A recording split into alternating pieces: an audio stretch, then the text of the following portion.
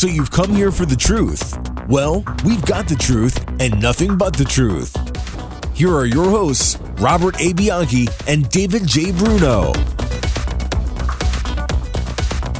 Welcome to WMTR Radio's Nothing But the Truth with your host, Bob Bianchi and Dave Bruno. Every Saturday at 10:30, podcast dropping on Wednesdays. Dave, it's a show, two lawyers talking about mindset, and just got back from our TEDx talks and had a great time. And we got really, I think both of us really essentially were talking about resiliency and mindset. And I can't think of a better guest than we have today, Dave.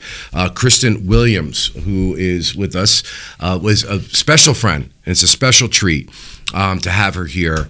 Krystan, welcome to the show, first off. Thank you. All right. I want to read what you put down as the important points of your bio, is that you're a devoted mother and a loving wife whose family is the cornerstone of my life and motivation for what I do. You have a criminal justice degree with a specialization in psychology from Johnson & Wales. Go Rhode Island. Providence College guy over here, and you currently are a title agent in the real estate field. And I say that because when I knew you, you were a young, tiny little, I don't know, 12, 13 maybe, when you were a witness for me in a death penalty murder case that I was trying in Hudson County as an assistant prosecutor. And I can see in my mind's eye this young, courageous girl coming into what we referred to as the Ram room. It was State versus Henry Ram. And me interviewing you for the first time, and all of us saying, wow, what a dynamic, articulate, beautiful person who had seen and witnessed such a horrific thing. But you were so brave and so courageous. Maybe you could tell our audience a little bit about your first encounter with me and us and the experience that you had.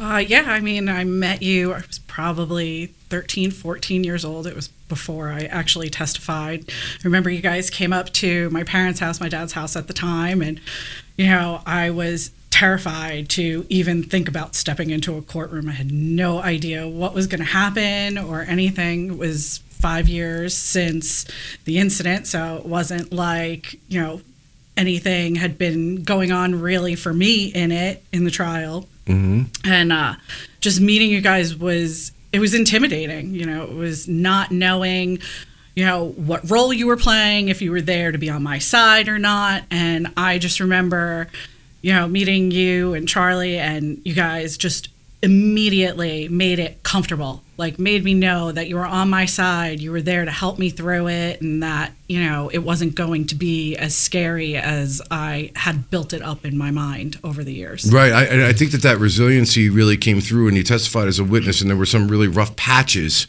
In fact, I was just saying to you before we went on air, there was something that was done to you on cross-examination by the defense in the case that it was probably the worst thing I've ever seen done, certainly given your age and the fact that you witnessed what you witnessed with your mother.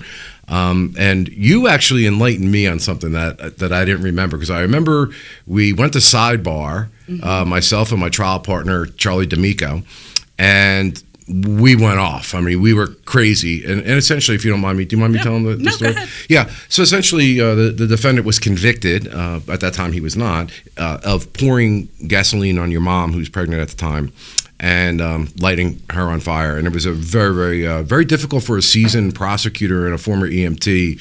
I can still see those, photos, and they were very brutal.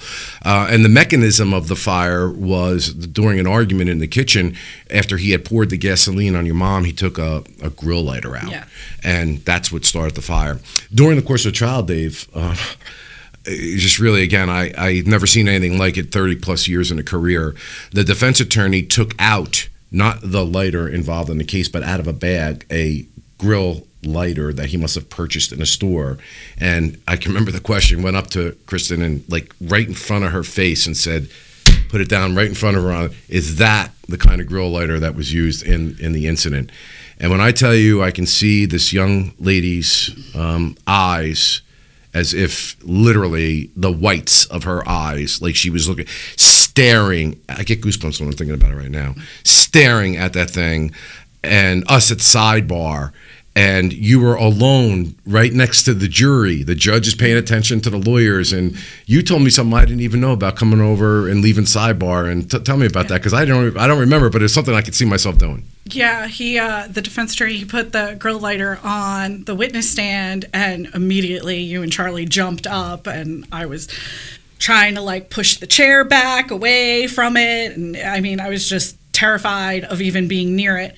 And you guys went to sidebar, and you came out of sidebar because it was still there, and I was slowly like trying to inch back. And I don't know if you had noticed it at the time, but you came over to bring me water, and I like whispered to you, I was like, please move that, and you were like, shh, leave it there, and you backed away after you poured me water. And I was like, okay, and I just sat there. I like just kept trying to move my chair back, and I remember you telling me afterwards, like that you had noticed the jury was watching me the whole time as I was sitting there trying to back away from this just object sitting in front of me. So. Yeah, I mean, and you knew, Dave, certainly asked questions. I mean, the thing that I love about the story, if there's anything to love about it, is you do wonder. And then I was a grown man and you were a teenage girl. Wow, how does somebody come out on the other end of this? How does somebody show resiliency? Because lots of people could go down a dark rabbit hole in a bad place, and understandably, but you didn't. Talk to me about that. I don't know. I just, after I testified and after he was convicted, it just, really made me look at my childhood. It was in a very abusive home before everything had even happened. So, and the more I thought about it as I was, when I testified, I was 15. So I was getting more into where I understood more what had happened.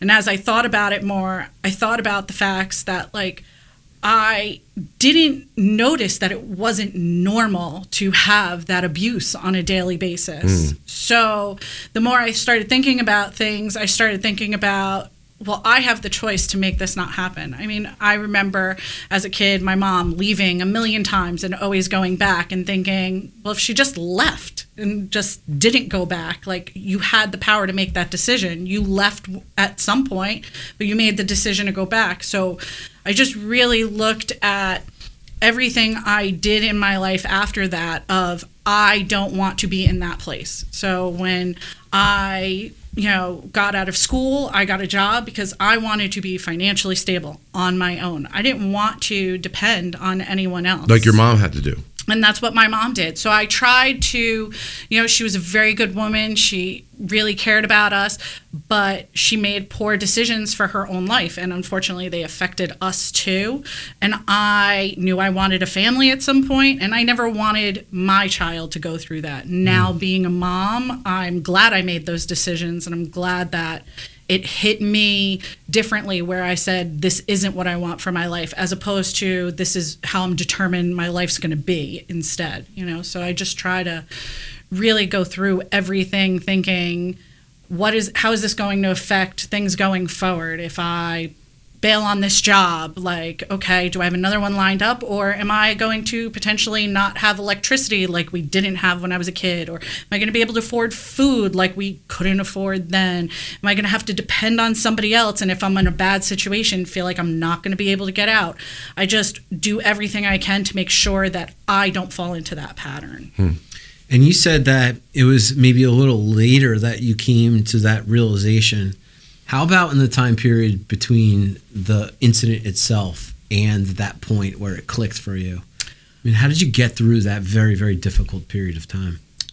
In all honesty, I have a great father who was extremely supportive and backed me 1,000,000%. He made sure I had therapy and was able to talk about what was going on. So that really helped. And 100% the team of prosecutors I had, Bob, Charlie, Nancy, in that Karen. order, of course. If I didn't have that group of prosecutors, I don't know if I would have gotten through it the way I did. I mean, they were just so supportive and making sure I was prepared and kept me informed and made sure that, there was little surprises as possible. And I feel like they made the after experiences so much less traumatic that it wasn't just like a constant, this is a horrible event in my life that just keeps continuing. It was a horrible event with the support I needed to get through to the resolution, not just one horrible event after another. So if it wasn't for, them guiding me through it and making sure I understood the legal process and understood what I was going to be testifying about or what could be asked of me on the stand, I don't know that I would have gotten to the point that I did, because I know a lot of people probably could have just said, oh, it's a kid, and not trusted what I was going to say, or not given me the insights that they did that would have made me comfortable, and I might have said, I don't want to do this. Preparation sounds like preparation, right? It was the preparation oftentimes in various different situations, because I think we could all get into each other's heads, right? In your mind, and start dwelling on an experience that maybe you're looking down the pipe for, and a traumatizing experience to begin with about the substance matter. And then you got to go into court and talk about it. In front of strangers, right? Again, right? And in front of your family. A lot of times you don't even think about the fact you're thinking, oh, I'm going to have to talk in front of a judge or a jury, but your family's there. And like my case, a lot of my family I hadn't talked to about what happened. So it was the first time they were hearing what I had seen and what I had witnessed and gone through. So you're not, that's a whole nother fear in itself, because you don't want to hurt anyone else either. And you're bringing about all this new pain that they might not have known about, So, Charlie and Bob, they were so instrumental in making sure that I was comfortable with that, like family, that I didn't want to hear certain things. They made sure that they communicated that I didn't want them there. I didn't want them to know what was going on. And, it was a huge relief, because the trauma was so significant that if it would have continued, it could have very easily have broken me. Yeah, and I'll tell you what, I can see in my mind's eyes, I think I have it right, we haven't talked about this, but your grandparents, the Libertons, do I have that right? Yeah. I can see your grandfather and your grandmother there dutifully every single day, and being such gracious, decent people. I believe your grandfather was a fireman, actually, if I recall. He was a fire captain. Which, made this obviously extremely difficult for him. So we're going to take a quick break, but I just wanted to give a shout out to them, because they were really just such decent people and so loving of you. All right, you're listening to WMTR Radio. It's Nothing But the Truth with Bob Bianchi and Dave Bruno. We'll be right back. Hello, parents and future leaders of the courtroom. We got a really, really exciting program that we're going to be reinitiating again. We've done it for a long time. It's our Careers in Law Workshop. It's starting on March 20th of 2024. It's your gateway to mastering the legal roundtable. So excited about this, getting back into the classroom for the students interested in careers in law. High school students, college students, law school students. We're rolling out various different modules. We're going to bring our experience in the courtroom to teach about trial techniques. We're going to bring other lawyers from different areas of law to educate the students about what careers are out there for the students, and networking. We're going to open up some communities and groups so that the students can network with each other, and also we're going to be bringing in our friends and joining those groups as well. Yeah, prior to COVID, we had 12 participating colleges in a brick and mortar space, but we've learned to be able to expand this program. Many students have graduated from multiple colleges. They've gotten their certificates. It's on their LinkedIn profiles, on their resumes, and we're really proud that a lot of those students, Dave, to this day now call themselves Esquire. So I'm really, really excited to be able to offer this course virtually, because I loved when we put it together, and I love doing it. It's making such a difference and an impact, and so many of the students have said it was the critical difference. Yeah, 5 weeks over Zoom. So when we were in the classroom before, we're now able to use our resources and assets to offer this to everybody around the world. And we're sitting here in our studio for Nothing But the Truth podcast, which is going to be used, and we're going to have the cameras and the microphones, and we're really, really excited. So if you're a parent that has a child that may be interested in the law, or you're a student interested in the law, the registration is open for the spring course, and that's at iwanttobealawyer.law. Hope to see you there. All right, welcome back to WMTR Radio's Nothing But the Truth. Your host, Bob Bianchi, and Dave Bruno. Krystan Williams is with us right now. Dave, really an amazing story of resiliency, no? Oh, without a doubt. I mean, what an experience from observing an incident like that and then having to go through the court process and testify. So I applaud your bravery and your courage. Thanks. Present day, you are a devoted mother and a loving wife, right? And Try to be. I think I know what the answer is, but what is it that motivates you day to day to lead a positive life? Honestly, to give my son the life that I didn't have at his age, to give him the childhood that, not only I wish I had, but also the childhood he deserves. Everything that I do, I work a whole lot, and I know I probably work more than I should, but I want to make sure that he has that security that when he comes home, he's going to have those small things like food in the fridge and power in the house and a phone if he needs to, call somebody. Those are all things that I didn't have as a kid, and I don't want him to ever go without. So he is 100% my motivation in everything, because I want him to have all of those things. I want him to have that stability that is so important. So even the days where, 30 years later, I think about, what happened and it might, throw me for a loop, I just think about him and how every single decision I make will affect him. So I need to make sure that I make those right decisions for him and keep him in mind. How old is he? He is almost 8. He's almost 8. So he's third grade? Second grade. He's late. He's a March baby, so he started March late. what? March 23rd. Oh, you almost 1 week from my date.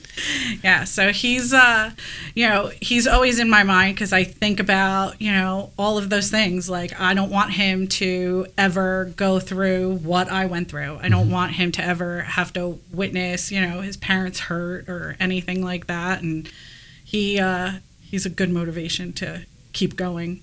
Make sure, like it. You do the right thing. I think that, we there's so many, it's such a rich topic. And you were a victim of domestic abuse, the child that was suffering as well as your mom, and you witnessing all this. Talk to our female, or male for that matter, audience about this cycle of domestic violence that there is. You kind of touched upon it before. Yeah. And like, as prosecutors, when I was the head prosecutor, I was always very, Dave knows this, attentive to the family unit that handled domestic violence cases, because I always was saying today's domestic violence is tomorrow's homicide case. And unfortunately, probably in 70+% of the cases, at least up in the Morris County area, were in fact that. What message would you have for them? It's going to be hard. It's going to be hard to leave. It's going to be hard to get out on your own. And you're taking a risk doing that. You never know if, the abuser is going to come after you or not, but it's worth that risk, because staying, the abuser's not going to stop. It's just going to get worse. There are plenty of facilities out there, whether it be shelters, there's domestic violence organizations. You can get cell phones from police stations that people donate. I donate all my old cell phones to police stations so they could give them out to domestic violence victims. There's plenty of resources out there. There's plenty of people willing to help, even if you have kids. Some people think I got to stay because I have kids and he controls the money or she controls the money, and all of those things don't matter if you're not around at the end of the day, because you let it continue and it goes that extra step. So just take the risk. I just want to follow up with that, Dave, real quick. I also think that sometimes when people have discussions about domestic violence, and that was a very well articulated answer, we always stop at what should the woman do. Now, of course, we understand that men can be victims of domestic abuse, but statistically speaking, women are the larger and most endangered class there. But what about and please, in the audience, don't get agitated when I say it. I'm just speaking truth, whether it's politically correct or not. But what about the majority of those men who are, in fact, the abusers? I think we forget that equation. For example, I know that you were just talking to me the other week about how Henry, the defendant, by the way, who's not your biological father, you married your mom, stepfather. Your stepfather, was okay until he started drinking. He had a significant addiction issue. Talk to me about what men can do to get themselves into a better place. Just admit you have a problem. Having a problem, admitting it, and getting help is not a weakness. It's the most strength you can show in anything. Wanting to get better and be positive for your family is not a bad thing. If you have children, or if you're a step parent, or even if you don't, if you just have a significant other or spouse, if you love someone, you don't hurt them. And, people have addictions, and, there's treatment for them, just like there's treatment for anything else. So, a lot of people say, oh, it's a sickness and it's a disease. It is, but it's something you could get help for. It's not a terminal illness. So if you choose not to get help, then you're choosing to continue that cycle. And, for a lot of men, if you have daughters, look at your daughter and think if she said to you, my boyfriend, my husband's, hitting me or abusing me, what would you tell her to do? Would you tell her to stay? No, you'd tell her to run, or you'd go to that guy. So you shouldn't do that to the person you love either, Well said. Yeah, also, for anyone out there that needs help, the Domestic Violence Act in the state of New Jersey is expansive and thorough for protections. Go to the police department or the Superior Court during normal business hours, and you can get a restraining order. And that goes for other states across the country too. We're in New Jersey. We're very familiar with that particular act. But for anybody that needs help, counseling's out there. There's shelters out there. And there's also protections of law available for people in that situation. Yeah, so let's talk about a little bit more about this resiliency piece. Okay, so you talked to us when you were younger. And then you talked to us about your son, and that's really beautiful. But again, like I said, I think most people go down a rabbit. We all have hard times, right? I'm trying to think, put myself in your space. And sometimes you can ask, well, why me? Or how come? Do you have a tendency to say it's because of this event and because of my how do you get past that in those years between when you were a child and before you got married and had a baby? Honestly, I think everyone's situation is different. For me, before the fire actually happened, I had gotten into an argument with my mom. So a big part of my journey was forgiving myself, because I felt very guilty about the fact that I had fought with her right before she had died, and we never got a chance to resolve that. So I had to deal with that more than anything else. And also I had a lot of self-blame on the fact that, like you had said, my stepfather wasn't always a bad guy. When I first met him, he wasn't drunk, he wasn't on anything, he wasn't an addict as far as I knew, and he seemed very nice. So I was on board with us moving in with him and starting this life. So I had a lot of my own guilt and blame for what happened. So a lot of that time was really just self-reflection and therapy, and realizing that, I didn't make those decisions and I didn't make those choices. And, I think a big part of my resiliency came from, unfortunately, resentment for both my mom and my stepfather and the decisions they made. I was very resentful for a long time about the decisions my mom made, because I was there, and I felt like, well, did she care? Because why would you put us in this position? Why would you put your children in this position? So it was really just more of a, I don't want to be that person. I don't want, and I remember coming home and seeing my mom with, broken bones or black eyes. And, I remember, my own bruises sometimes. And I never wanted to feel that again. I thought it was normal. And it took that event to realize that this is not normal. This is not okay. This is not the life I want just for myself. So, knowing that my stepfather was normal when I first met him and didn't know he was an addict, I made a conscious effort to say, well, I don't want to be an addict. I don't want to try drugs. I don't want to do any of this, because I don't want to be that person. Right, as opposed to other people who walk away saying, I'm going to be just like that. I'm destined for it. We only have a short period of time, Krystan. There's so much more we could talk about, but I would like to give a little, in the next minute or so, 30 seconds, if you could talk to your mom right now, what would you say? And if you could talk to Henry, what would you say? If I could talk to my mom, I would just, love to tell her that, everything that happened was not completely her fault and that we forgive her and, we wish she was here and she would love my son more than anything. And I don't know that I'd say anything to Henry, to be honest. I don't know what I really would have to say to him. I feel like, everything I had to say, I said in court. You have no hate, you have no anger. I noticed that in you when you refer to him. No. How do you get past that? I think people would be very interested to know, how could you not be hateful and anger, which is obviously a horrible thing to do because you're the one that's getting burned every time you pick up that. Exactly. It just hurts you. Me being angry or hating him doesn't affect him at all. He could care less how I feel. So why should I waste my time and energy on that? It doesn't matter. Yeah. Dave, real quick before we one more. Oof. I mean, just where the focus goes, the energy goes, right? And to your point, that's not something to dwell on. No. Get past. And it's hard, right? It is, What's the best advice you can give someone who's trying to get past it, but just continues to think? And by the way, dwell? keep in mind, this young lady, I'm calling her, this was literally there when this incident happened. So,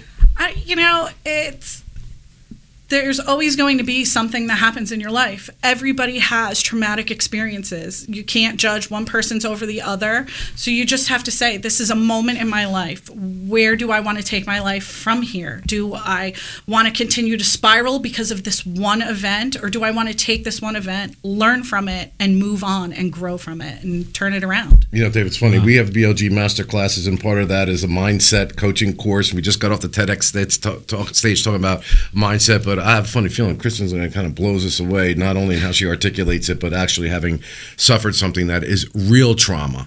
And I love everything you say about not suffer comparing and making something better of yourself. And so that's it, Krystan. I wish we had more time. You'll have to come back, okay? And I know you were nervous about this, but there's no need to. You did just as well as you testified. You're listening to WMTR Radio. It's Nothing But the Truth. Bob Bianchi, Dave Bruner, every Saturday, 10:30. Dave, where can they find the podcast? It's nothingbutthetruthpodcast.com. We're working on the new webpage. I can't wait to deliver it to you guys. It's going to be more comprehensive and a lot easier to use.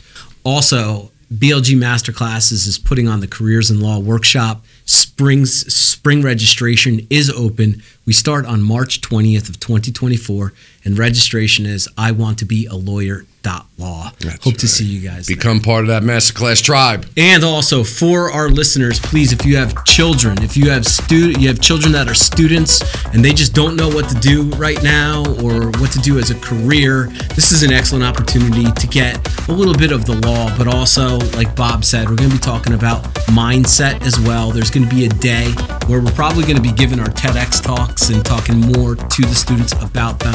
So that would be an excellent opportunity to get your kids into the class as well. Okay, the only thing I can say is peace out. Peace.